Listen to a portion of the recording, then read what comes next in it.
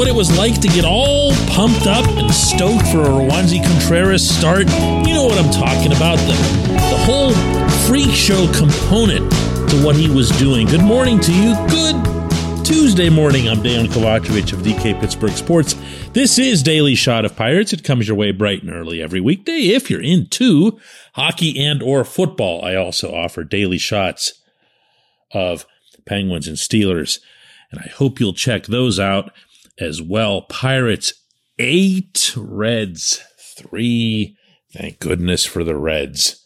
The great equilibrium that exists in the NL Central when it comes to the Pirates and having a really rough time, you know, with literally everybody else. Well, except the Dodgers, I guess. O'Neal Cruz went 4 for 5. Jack Sawinski, a couple of hits, couple doubles actually.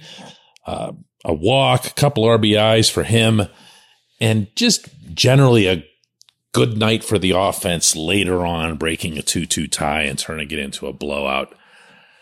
Before that, Contreras made another start. Lasting 4 innings, there was a rain delay, 2 runs, 2 hits, a couple strikeouts, gave up a home run in there.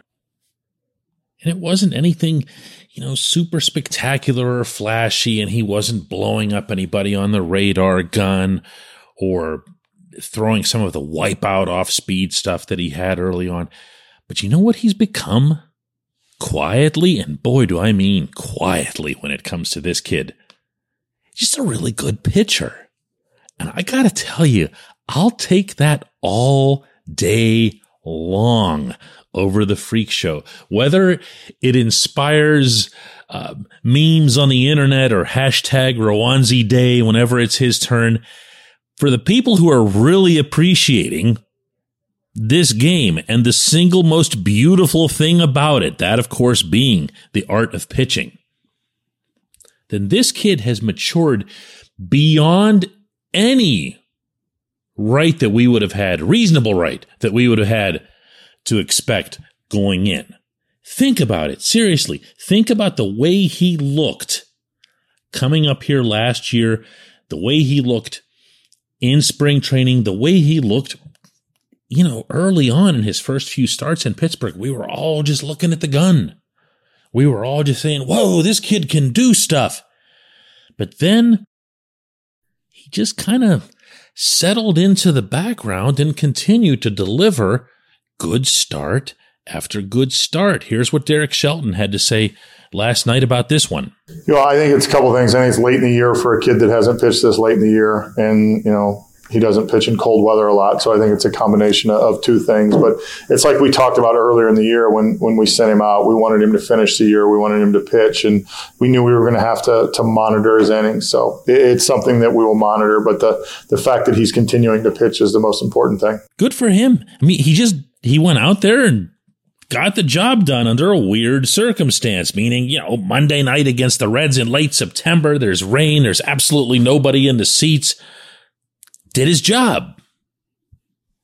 This portion of Daily Shot of Pirates is brought to you by our friends at North Shore Tavern. That's directly across Federal Street from PNC Park. It's home of Steak on a Stone, an eating experience, underscoring the word experience.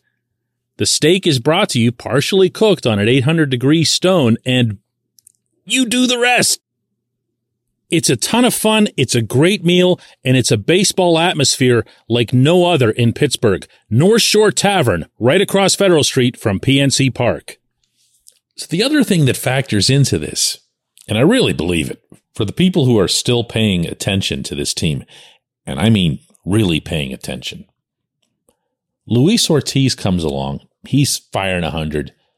Johan Oviedo comes across in the trade from St. Louis, spends a little bit of time in the minors. He's in Pittsburgh. He's throwing 100. And now there's 3 of these guys. And if you want to get technical, remember that it was only a handful of months ago that Mitch Keller was hitting 100 on the gun as well. So you've got 4 guys in your starting rotation who are throwing absolute flames when they want to.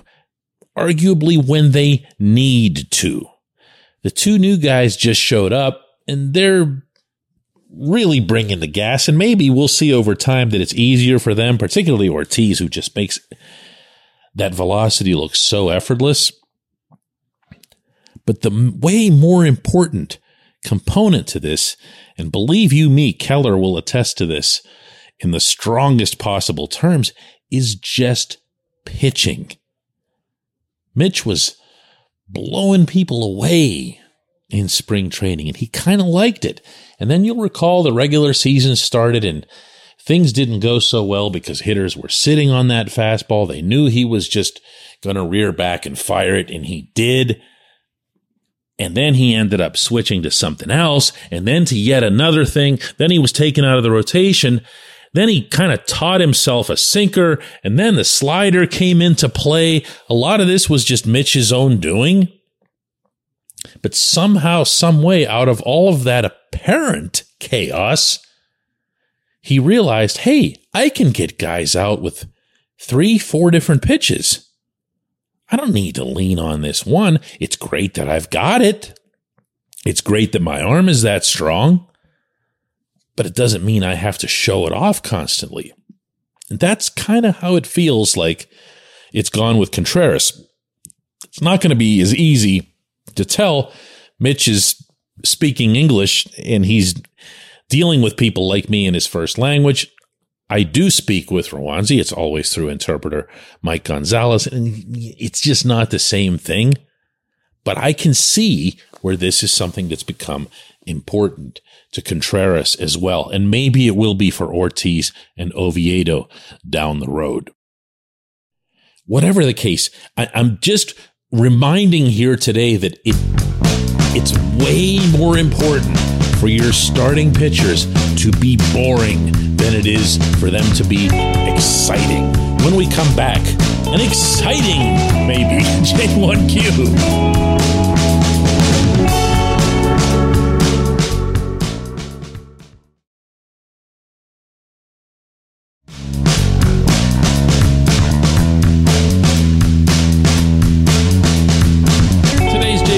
Comes from John Gruchowski.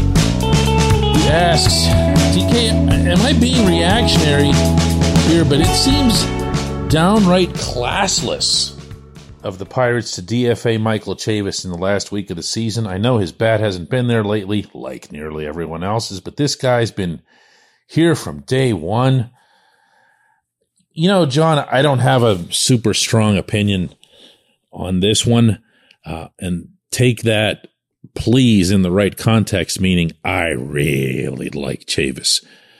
He'd become my favorite person with whom to dialogue in that clubhouse, home or road. He was just a guy who would give me a lot of good quality background on guys that I was able in turn to share with you.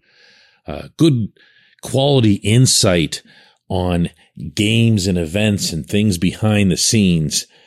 And those types of players in my own history of covering the Pirates, which now obviously goes back a good bit, has for me always felt like, whether it was coincidence or not, something that I would associate with guys on the team who were leaders. If you think about it, if you're a leader, and this doesn't necessarily mean the leader or, somebody who's begging to have a letter stitched on their sweater or something like that. But if you're a leader in an environment, one of the things that has to be true is that you're invested in the people around you and vice versa.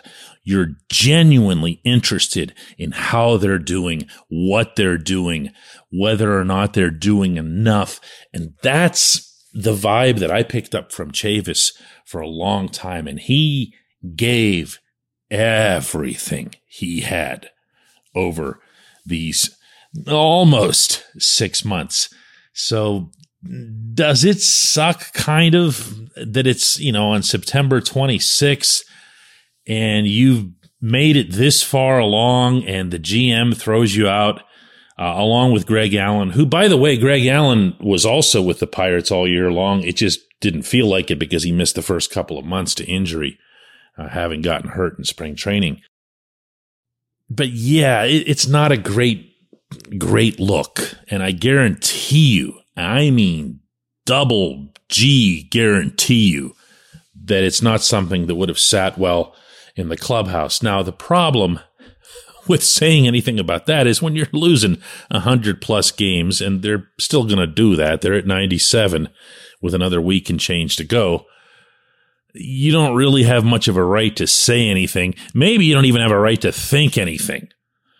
But these guys go onto the field together every day, and they do forge friendships, and they do respect some players more than others. And Chavis had all of that going on. So to throw him out on his ear when he could have just finished a nice, full big league season as a DFA so that they could bring up some, I don't know, 4th string catcher or whatever, this guy they got from the Yankees.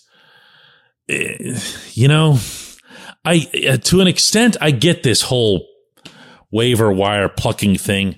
The guy from the Yankees is their 19th guy that they got either through a direct waiver claim or trading for someone who'd been on waivers, which is essentially the same thing. And none of them panned out. Not one. In fact, the irony in this is that the one guy who actually played kind of okay in being acquired like this, and of course it was last year, was Chavis. You know, come up with another hitter who fits that. I don't know. They are who they are, man.